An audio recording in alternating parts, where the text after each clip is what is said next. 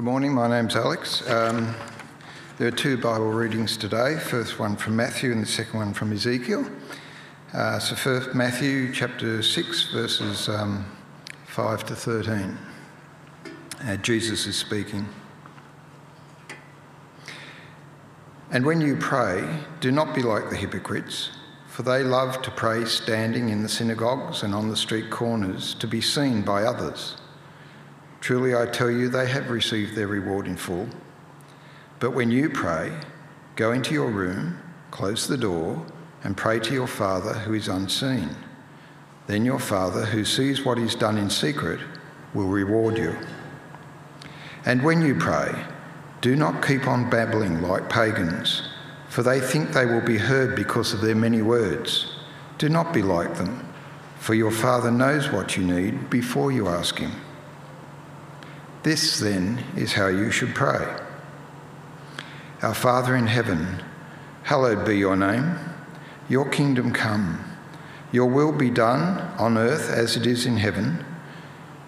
Give us today our daily bread, and forgive us our debts, as we also have forgiven our debtors. And lead us not into temptation, but deliver us from the evil one. The second reading is from Ezekiel chapter 28, 11 to 17. The word of the Lord came to me, Son of man, take up a lament concerning the king of Tyre, and say to him, this is what the sovereign Lord says. You were the seal of perfection, full of wisdom and perfect in beauty. You were in Eden, the garden of God. Every precious stone adorned you, carnelian, chrysolite and emerald, topaz, onyx and jasper, lapis lazuli, turquoise and beryl. Your settings and mountings were made of gold. On the day that you were created, they were prepared. You were anointed as a guardian cherub, for so I ordained you. You were on the holy mount of God. You walked among the fiery stones. You were blameless in your ways from the day you were created, till wickedness was found in you. Through your widespread trade, you were filled with violence, and you sinned. So I drove you in disgrace from the mount of God, and I expelled you, guardian cherub, from among the fiery stones. Your heart became proud on account of your beauty, and you corrupted your wisdom because of your splendour. So I threw you to the earth. I made a spectacle of you before kings. Good morning, everyone. Nice to be here once more. And we continue our study of the Lord's Prayer, and this morning we'll be looking at that part towards the end of the prayer where it says, deliver us from evil, or the evil one. We've read how we should pray, and we've been looking over the last few weeks as to understanding the words and the meanings and how we can train ourselves. And we will continue to do that this morning. So let us pray. Gracious Father, we thank you for our word. We thank you that it speaks to our hearts and our minds and our souls. We pray that you will guide us in your truth this morning through your Holy Spirit. Amen.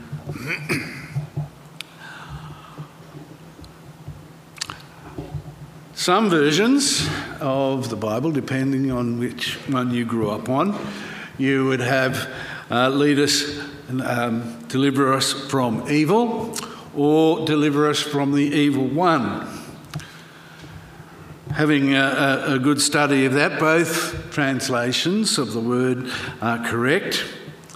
There's really no great consensus of which one is better, and you can delve into the nominative Greek and all of those types of things and still come out a little bit confused. And there is probably a nuance for both renderings of evil or evil one in the world, in the word. But what it does say and brings to our attention is that we need to be delivered from Satan. And the word delivered in the Greek is quite easy. It means to be snatched up. It's been dragged out. Not only do we need to be delivered from Satan, but we also need to be delivered from the evil in our own flesh, the evil that is in the world. And we must recognise that God is the only one that can help us. We saw last time, lead us not into temptation, indicated that as children of God, we are conscious of our sins. We are conscious of our past failures, and we seek forgiveness. But we also know that there is the possibility that we may fall into future sin or further sin.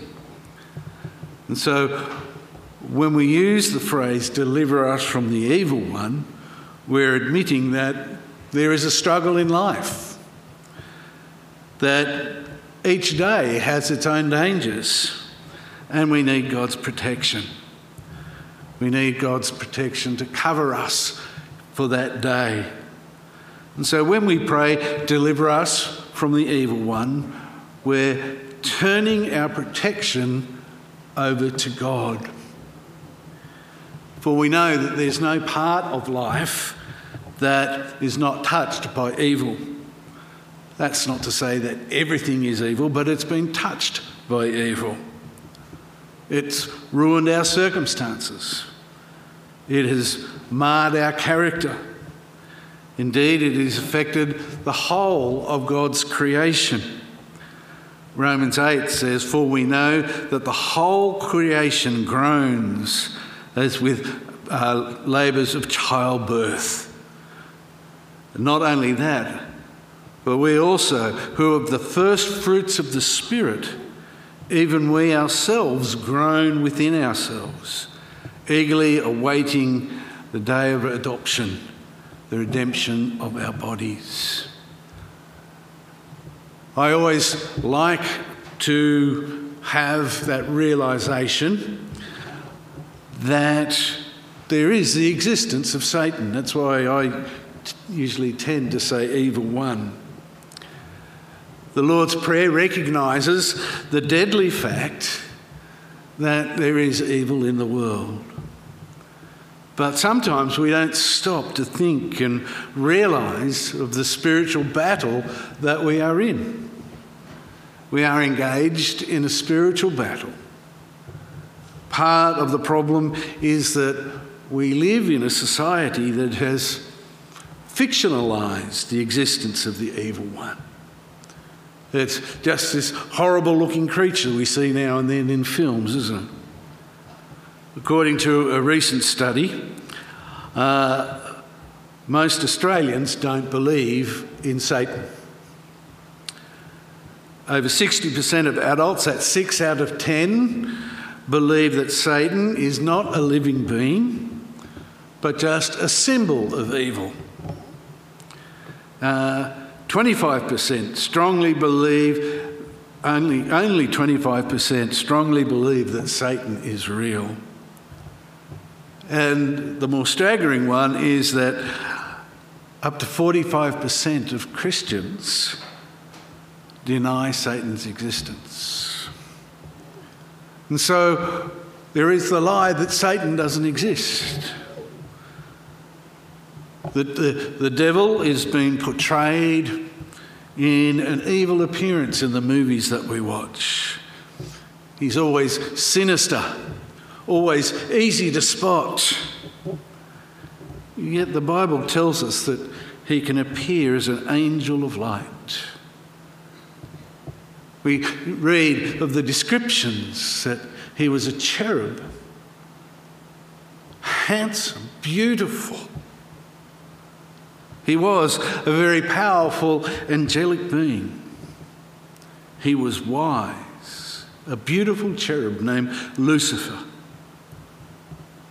But we know, if we read our Bibles in Isaiah and Ezekiel, as we read out, that because of his pride, there was rebellion.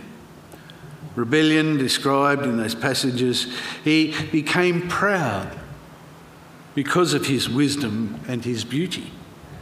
And he declared in Isaiah 14, "I will be like the Most High." He sought to make himself equal with God. He aspired to be worshipped and adored. Because of his sinful heart, he was cast from heaven by his Creator, cast out from heaven. And he would subsequently be known by the Hebrew name Satan, which means adversary. Or if we go into the Greek, from diablos, the devil, which means the slanderer or accuser. We read in Revelation that the angels who joined Satan in his rebellion against God, that are commonly called evil spirits or demons, and those demons were cast out with Satan, according to Revelation 12:4, and he took 1/3 of the angelic population with him. I always smile when I read that because I can remember on our long trips in the car, and we were listening to a sermon from Billy Graham, and when it came to that part, Billy Graham said, "Well, you know what that means, don't you? That means the demons are outnumbered 2-1. So we have twice as many on our side as against us." And I always remember that. And so we see that it was Satan's sin that introduced evil into the universe. And later, Satan misrepresented God's motives to Adam and Eve. You know, that Adam and Eve were created in the image of God, created sinless, that they were given free will. Now, that's not free will to just do anything they wanted, no. They had a freedom of choice. They had a freedom to believe God and obey him or not. And that's the same choice that we have. We can believe in God and choose to obey him or not. We can believe that Jesus died for our sins and is the way of salvation or not.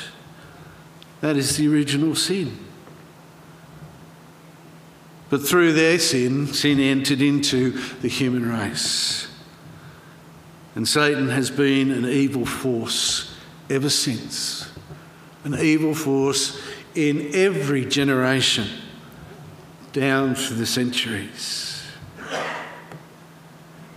Now, it should be remembered that Satan is a created being and therefore in no way equal to God. And although he is God's chief antagonist, he is not opposite in power to God. He is a created being. He's under God's control. He's subject to the limitations of being a creature. He cannot be everywhere at the same time like God. He's not all-powerful like God. He's not all-knowing like God. But still, very powerful. And throughout the Bible we see various descriptions. He is the father of lies, the God of this age, the prince of demons, the prince of the world, the ruler of the kingdom of the air. And this gives us some understanding of who he is. And we shouldn't write him off. He's a powerful force. And we must be prepared to take a stand. As I said, we are in a spiritual battle. And we need to be prepared to meet the attack of the enemy.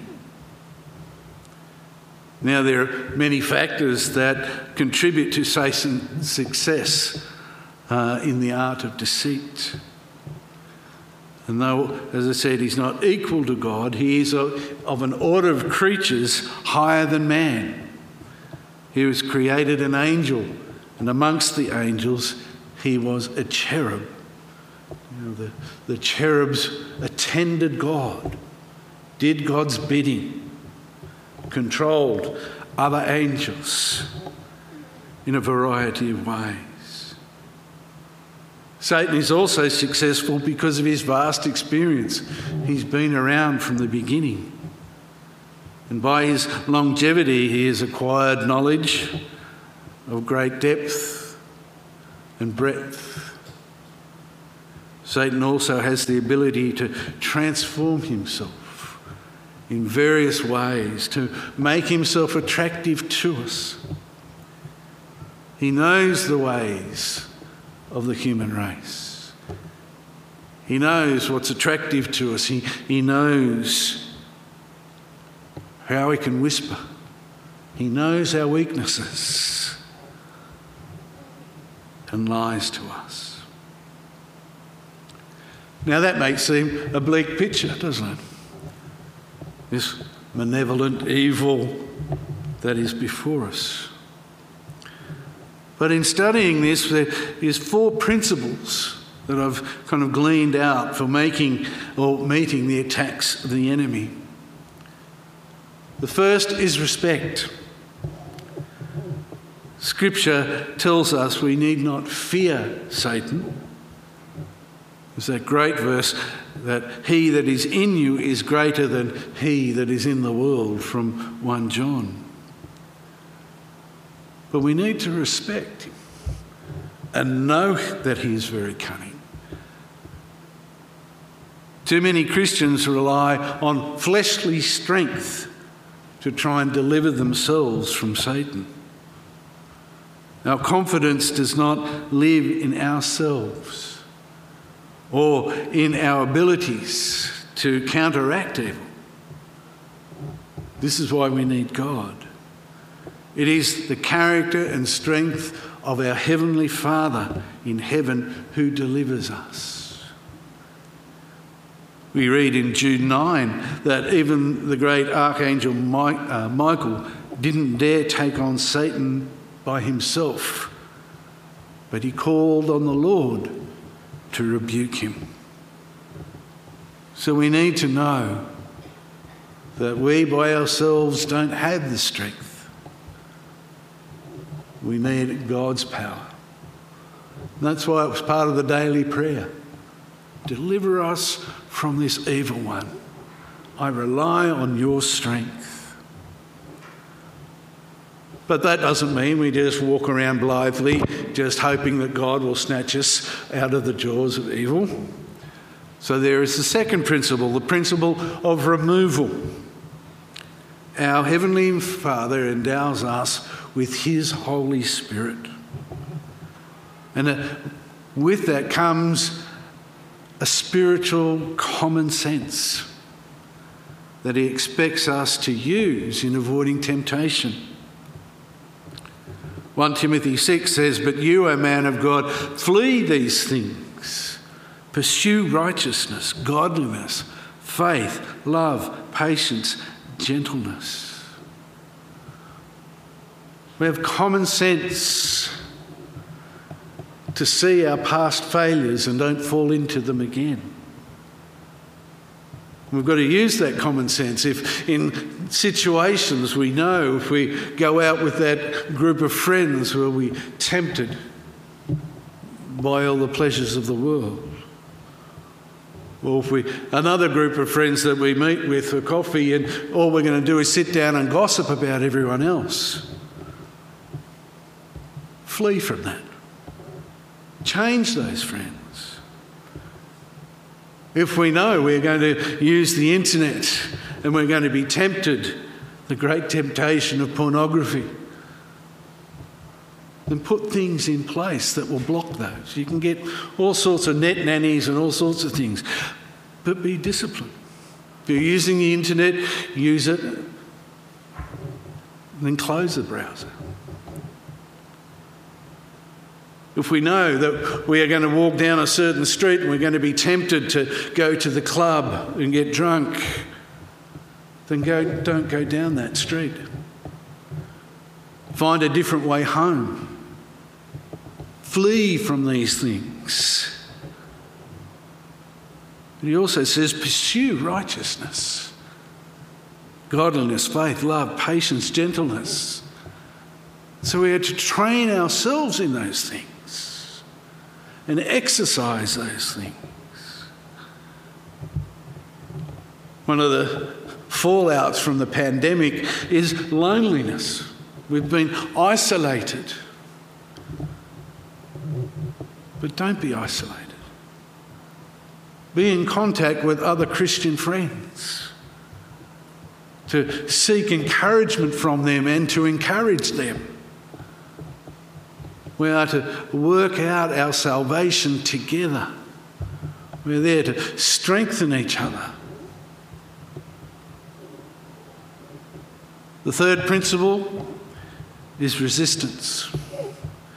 James writes in chapter 4, verse 7, "Therefore submit to God, resist the devil, and he will flee from you." And here is the verb is in the tense of making a decisive stand. The Apostle Peter said that Christians should not give in to Satan, but resist him. Be steadfast in faith. We are to make a stand. How sad it is that we shrink away from being a Christian, especially these days. We just kind of slink away. But no, we are to say, I do believe this is wrong. I'm going to stand up and say, no. I'm a child of God. I won't entertain these thoughts. It's very hard in a world that denies God, when we're bombarded by things of just do it. If it feels good, do it. Buy that bigger toy, that better home, that better pool, or whatever it may be. We're sucked into the consumerism of this world. But it's okay to say no. And fourth principle is the principle of readiness. You see, our best defence against evil and the evil one is a right relationship with God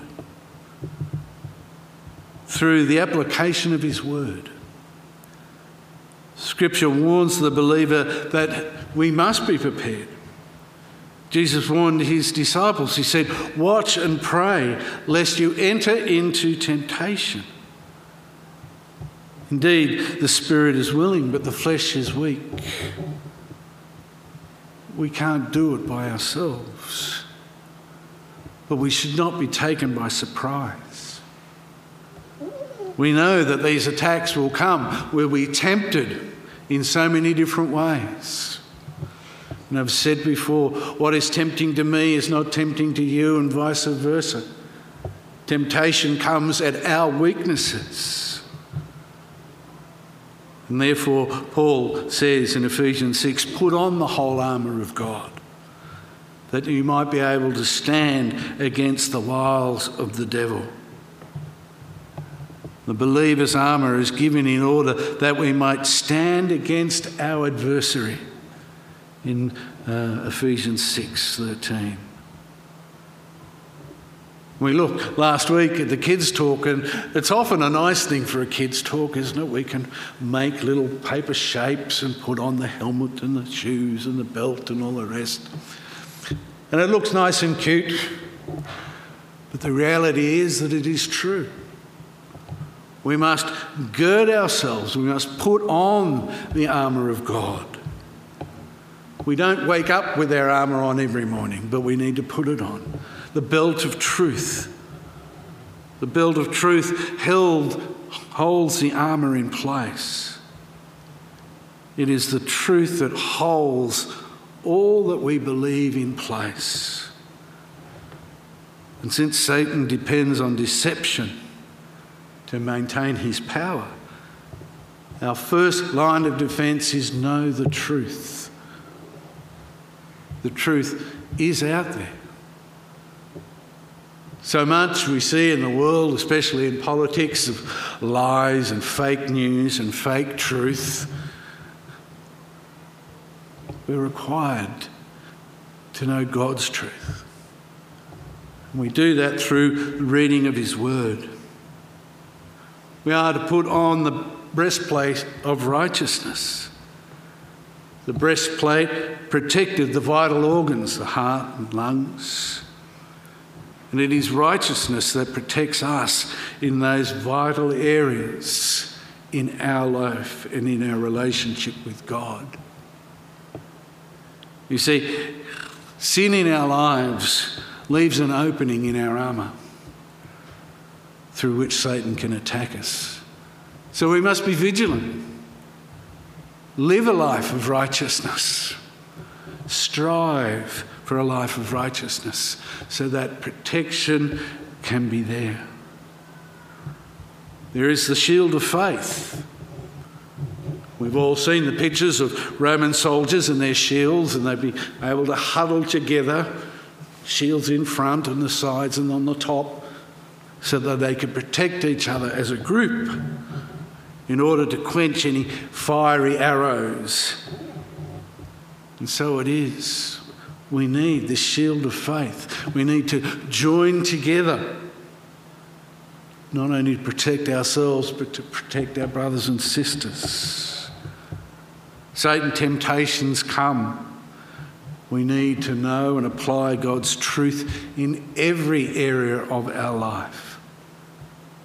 Not just those important bits that people see, but when we're at home, when we're alone, we need that salvation.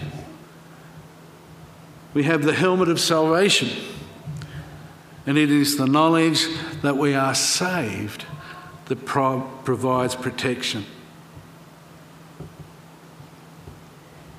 If you've ever ridden a bike, first thing you do is you pop on a helmet because it gives you confidence that no matter what happens, your head will be protected. And so it was. The helmet of salvation, knowing that we are saved, gives us confidence. Confidence to enter into the fight, knowing that the fight has already been won, that the victory has already been won. Then there is the sword of the Spirit. God's word is our only offensive weapon, and that can be used effectively when we know it, when we know its truth, when we know its promises. So we need to read God's word. And I did a quick calculation. There are 90 days until the new year. There are 89 chapters in the 4 Gospels. So here's a challenge. 1 chapter a day for the rest of the year, and you'll get through the 4 Gospels. You will see his message. You'll hear, you'll see, you'll read the stories of God, his plan of salvation. So if you start today, by the end of the year, you will have read the 4 Gospels, and that will nourish our souls. So what do we make of all this? When we come to this prayer that we know so well, we quickly rattle off our tongues. Although Satan may not be as powerful as God, but he is a persistent force, a present force, a force which needs to be resisted. We can't do it in our own power, in our own strength. We need God's help.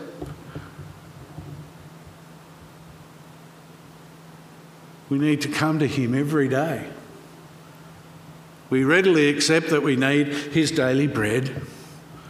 We need his daily forgiveness.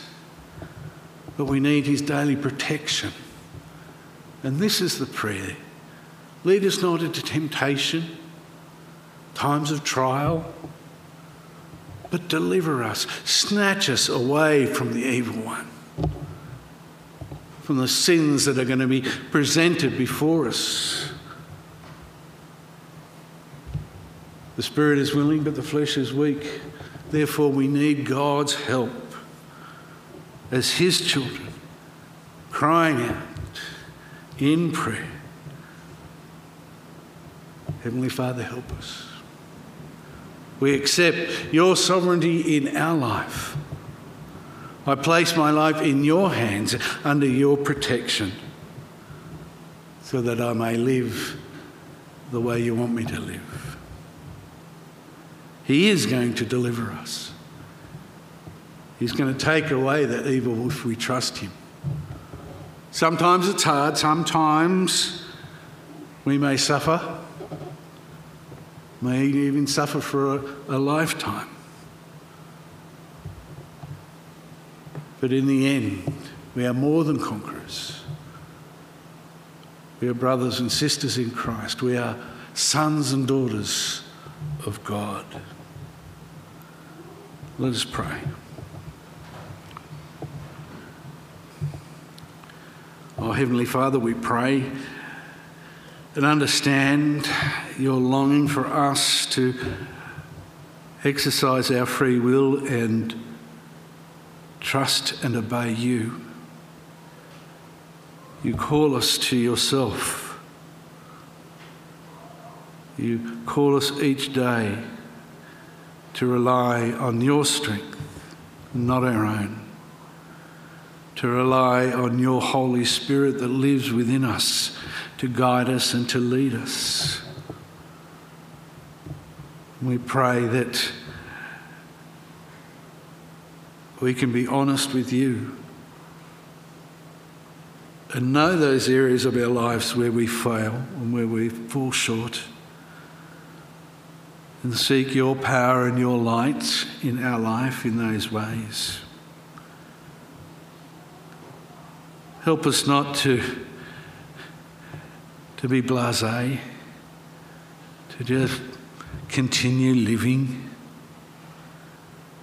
but that each day we know that your grace is sufficient, that the victory has already been won by Christ upon the cross, that we can rejoice each and every morning that you are our great God, and that you shall lift us up, that you love us, and that you will preserve us. Amen.